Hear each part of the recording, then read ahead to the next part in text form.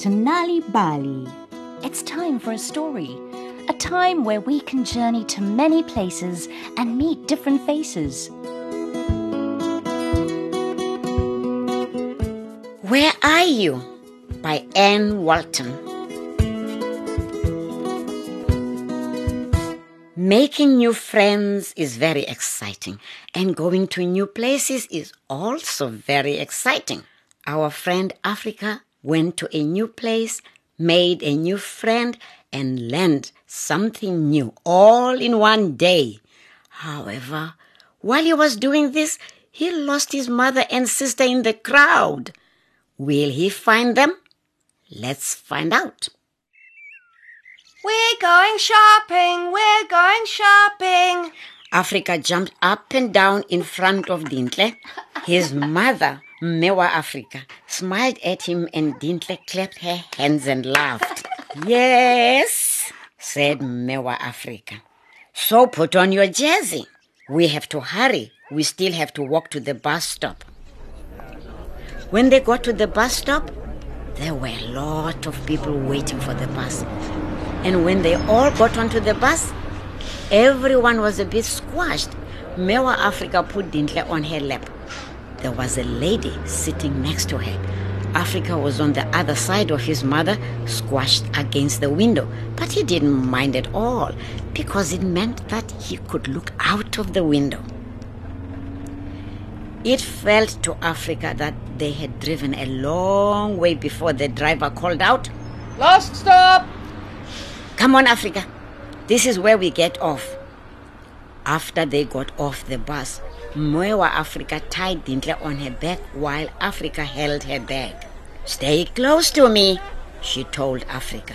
This is a very busy place. It was busy. There were people carrying bags and pushing trolleys full of shopping. There was a lady with her shopping balanced on her head too. Can you do that, Mama? Africa asked his mother. Do what? Carry things on top of your head like that. Of course I can. It's easy. Africa turned around to watch the lady as she walked away with the shopping on her head. He watched until she disappeared into the crowds of people standing in between the market stalls. I bet I can carry things on my head too, Africa said to himself. There was an empty 2-liter plastic cool drink bottle on the ground next to him. He picked it up and put it on his head, but he had to hold on to it because it kept falling off. Hey, Said a girl right next to him. She looked at Africa with big brown eyes. I'll show you how to do that. She took the cool drink bottle, put it on her head, and with her nose in the air, she walked in a circle around Africa just like a proud princess. Yo! Africa was very impressed. I'm Asanda, and I'm 8 years old. Who are you? I'm Africa. I'm 7. How did you learn to do that? I first tried walking with books on my head. You just have to keep your head still when you walk. She put the cool drink bottle back on top of Africa's head. Walk slowly now, with your nose in the air, like a prince. Africa walked around Asanda very slowly, keeping his head still and his nose in the air, and the bottle stayed on. Look, Ma! Look at me! But Africa couldn't see his mother. There were too many people.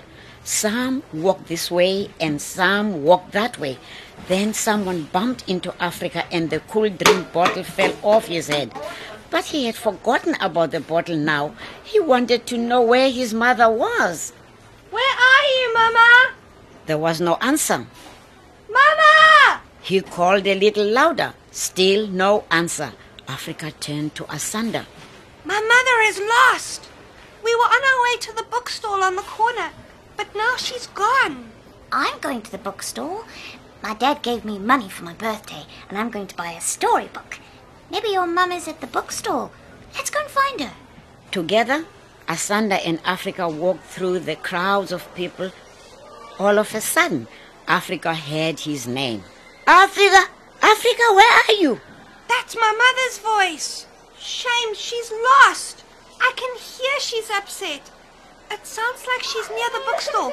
Listen, I think I can hear my baby sister Dintle crying. Come, let's run, Asanda. Together, the children ran as quickly as they could to the bookstore. And there, right in front of it, were Mewa Africa and Dintle. Mama opened her arms and Africa ran straight into them. Oh, thank goodness. Hello, Mama. Are you all right? Don't worry now. We have found you and Dintle. You aren't lost anymore. Dintle was happy to see her big brother. She clapped her hands and Africa bent down and gave her a big hug. Mama, this is Asanda, my new friend. She has taught me to balance a cool drink bottle on my head. She's here to buy a book with her birthday money. Hello, Asanda. I am glad to meet you. Now that we are all safe together, let's look at the books and see what we can find. I know you want to learn how to make a birdhouse, Africa. Oh, yes. They spent some time looking at the books, and Mama found one which showed you how to make different things from wood. Please, may I have it? Africa asked his mother. Yes, if you like it. When they were ready to leave, Africa waved to Asanda. Look, Asanda, I'm taking my book home on my head. He balanced his new book carefully. Bye, Africa. Don't forget to keep your nose in the air like a prince.